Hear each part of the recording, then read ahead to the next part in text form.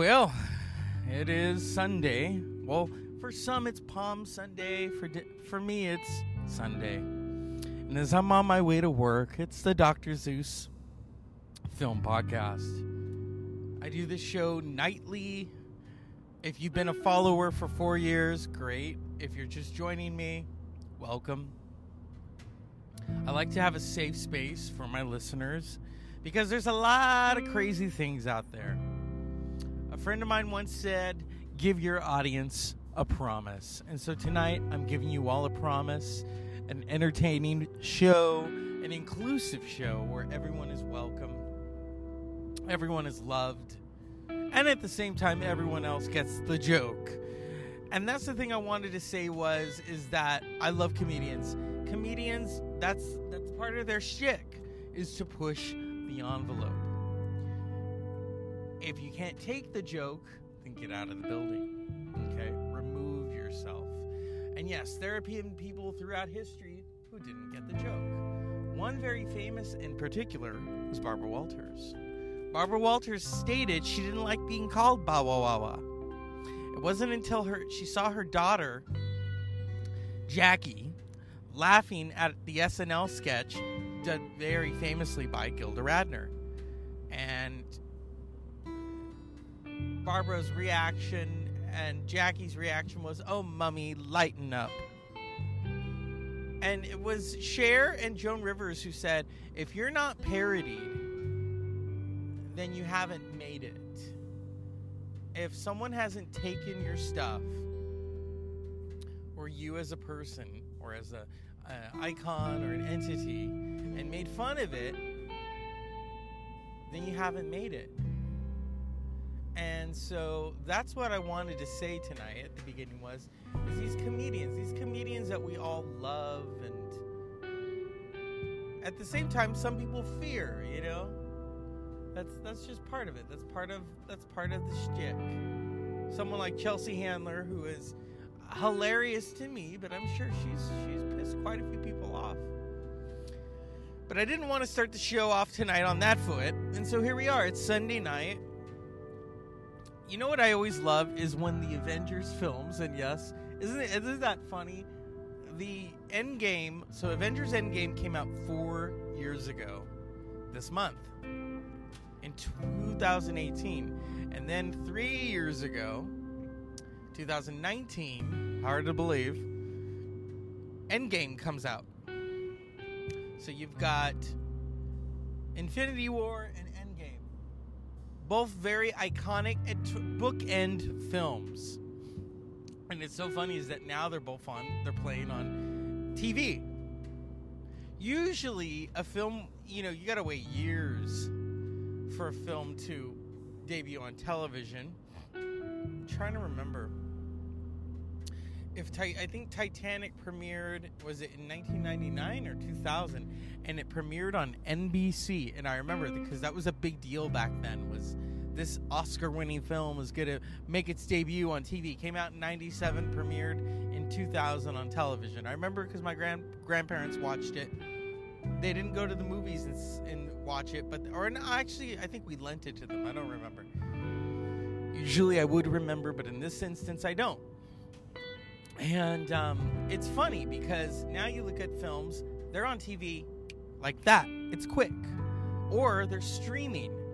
It's uber quick, okay? And how fast things are in terms of the technology and in terms of the art form.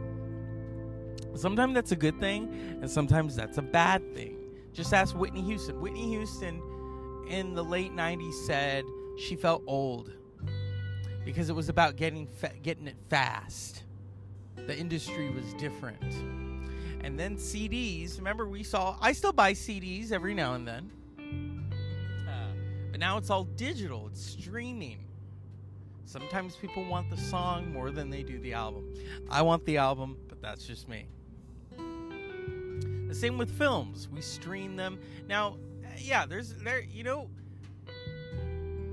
fact that West Side Story, the Steven Spielberg version, is on Disney Plus. Spielberg really didn't want his films to stream because he figured everyone's going to watch them on a small screen. And he said, I don't make my films for like a smartphone screen. Well, that's how people are watching their media. Whether it's on a smartphone screen or a tablet. Do you know the first movie I ever watched on my iPhone, and I can tell you, and it was Avengers, the first Avengers movie in 2012. And then it wasn't until later I watched it on a bigger screen. Yeah, you gotta watch it at least on a tablet. The phone, that's a different story. I can understand why people put movies on their phones.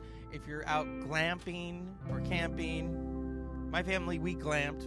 We stayed in a trailer, you know, we didn't stay in the tent. I wanted to stay in the tent because it was hot. And that's the other thing is global warming does exist. Just want to throw that out there for the naysayers. But here at the Dr. Zeus Film Podcast, I always talk about the art form. I talk about the evolution of the art form. I remember, and I think many others do, raise your hand if you do, in the 2000s, remember when Metallica got pissed at Napster, and then other people weren't so much pissed. They were like, oh, okay, I'll fuck with that. Where Metallica, Lars Ulrich in particular, was pissed. He was pissed. Yeah. But it was a revolutionary moment, and I remember that, is that you could get a song for free. Yep. Well, technically, no. If you paid for the computer and you paid for the internet service, so you are, well, yeah, see, there's that. It's along the lines of a really great professor that I know. His name is Rick Swanson, and he said there is no such thing as a free lunch. And one time I said that when I was working for my alma mater, and the student kept fighting me on it. Oh, yes, there is. I came in this. My friend brought me here, so I didn't pay a thing. And I said, did your friend pay for gas? Yeah. And did you pay for it? Yeah. Then it's not a free lunch. Oh, but yeah. And they just kept arguing. It's like, okay, maybe they should be a lawyer for the sake of arguing. But back to what I was saying. Yeah, I understand now the copyright situation, where Lars Ulrich was coming from. You compose this music, and it costs money to compose music. Just like all those people who work on a film. And that's, I wasn't really big on downloading films for free. I really wasn't. Now, other things for free, yes. But with films, because I understand it takes a village to make a film. And yes, if you want to stream it at home, great. But if you don't want to go to the theater, then wait. Don't bootleg it. I know a lot of people like to bootleg it, but there's a lot of people that worked on that production.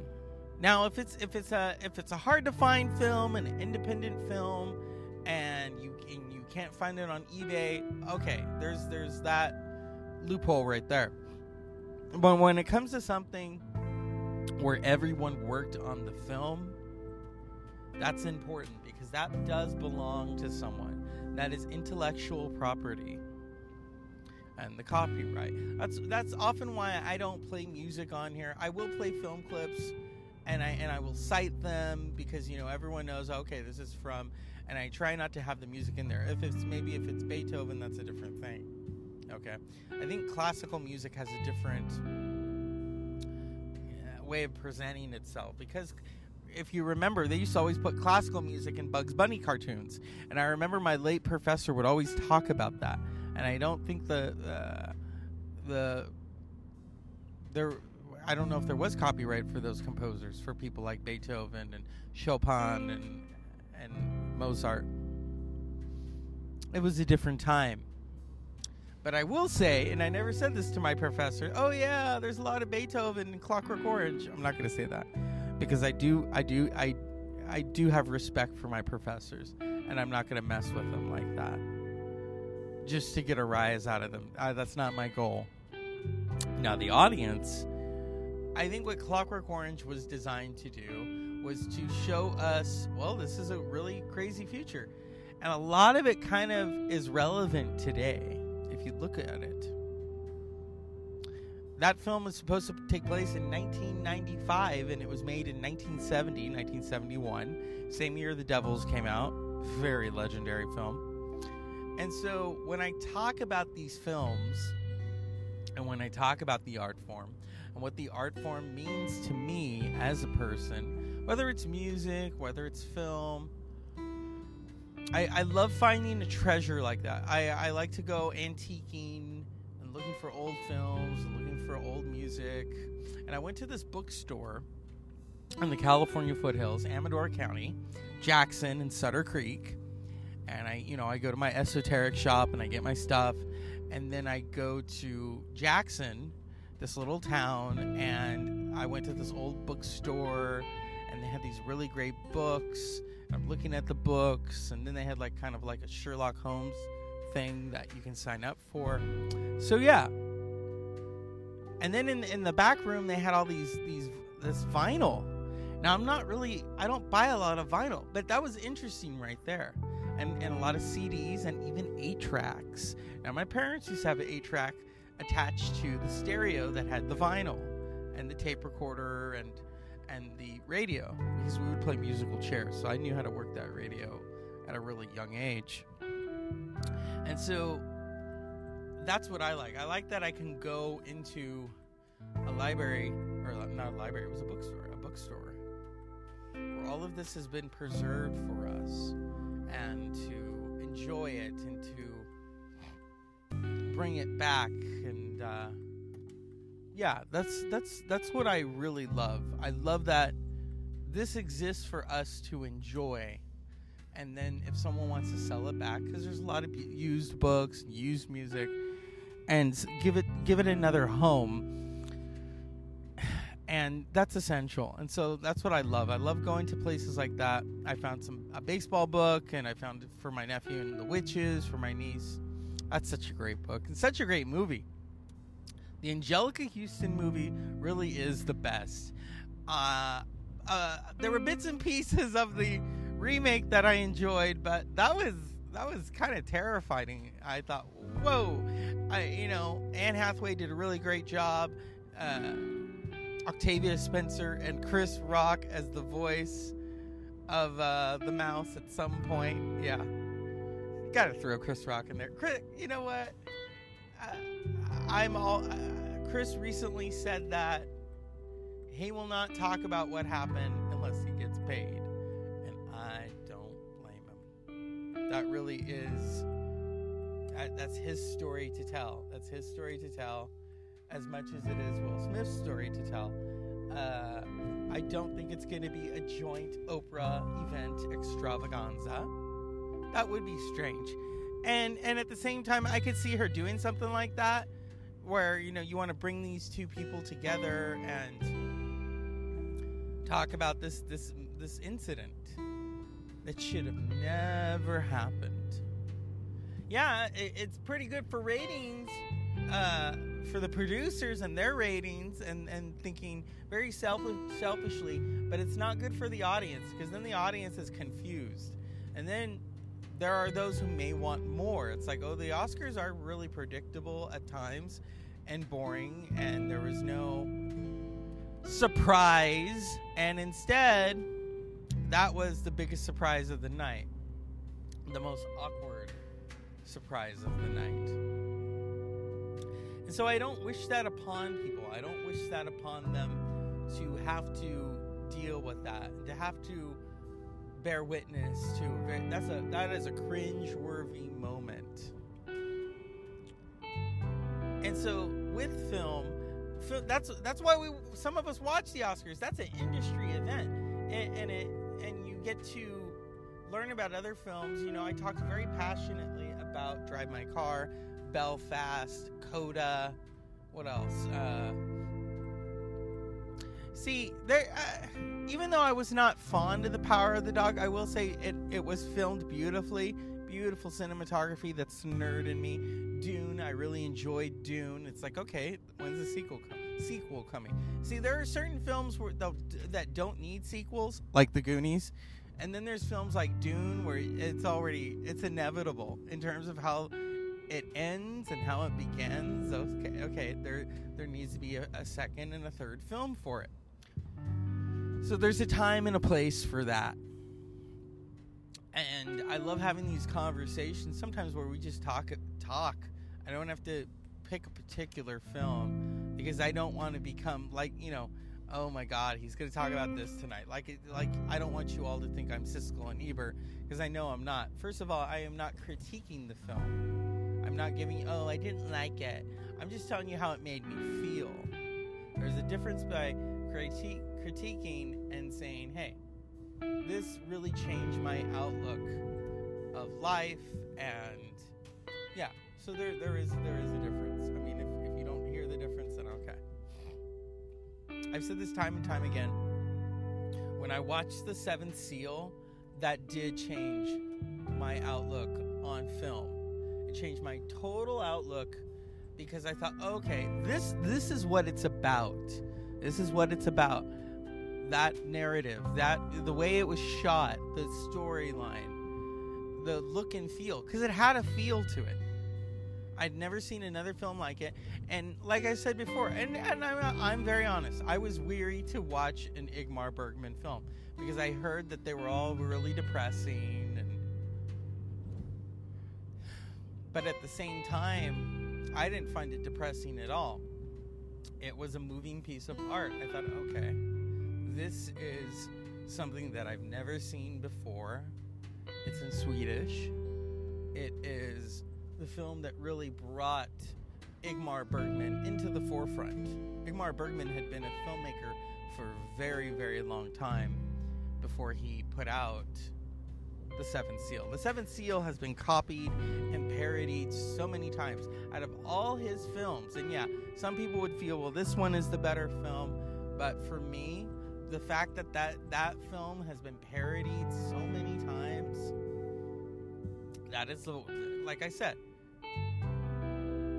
it's like comedians. When a comedian parodies you, that means you've made it. That means that you've hit your legendary stride. You're there. You've made it. And the same could be said for The Seventh Seal. The fact that people parody it and try to copy it, or make films from it, or documentaries, that really is the vibe of The Seventh Seal. That's why it's such a legendary film, and those are pieces of art to me. Films like The Seventh Seal, or certain bands like Black Sabbath, who are very legendary, or blues musicians like Buddy Guy and Muddy Waters and Howlin' Wolf. There is a vibe to it, and it's a beautiful vibe, and it moves us, and it change. I love what Carlos Santana once said about music. He says, "Behold, music changes your molecular structure," which is true. It changes your molecular structure. It makes your hair stand up, and you are one with it. Whether you like it or not, you are one with it. The same with a really good film. You are one with that film. And so I can't stress that enough here at the Dr. Zeus Film Podcast when I talk about these works of art and how much I love them and how iconic they are. It really is. It's magical. It's magical to be able to talk about films, and then to be able to talk about our love of films with other people and podcasters like Jason Elmy. Jason Elmy has an extensive film collection. Extensive. And I am in awe of him. And I've told him that when we meet up, I want to do 3 episodes, 2 hours each, of his entire collection, or as much as we can capture in that aspect, in that moment. You know what I mean? So yeah, it's that's my goal right there, and to have some fun, and maybe have some edibles, and really record. I record, well, no, then I'd have to let him do the recording. Hey, he's got the voice, he's got the vibe, he's got the equipment. Hey, serve it up. So that's the Dr. Zeus Film Podcast, and that's the other thing I learned about from Jason was to do a longer show, because sometimes I would do these 10-minute shows and it's like a quickie, and I want to serve you up some quality time, some commute time, because we all have that commute time. The commute time varies from state to state, from place to place. In California, some of us commute probably 30 miles to work. Some of us commute 10 miles. It varies. I have many friends who commute to the Bay Area or to Sacramento. And like I said, the commute time varies in that aspect. And so here at the Dr. Zeus Film Podcast, I serve it up. Because I am totally aware that my audience has a commute time, okay? I have a commute time. It's here, it's there, it's everywhere, yeah? It's the Dr. Zeus Film Podcast here on Sunday night. And so as always, unpleasant dreams.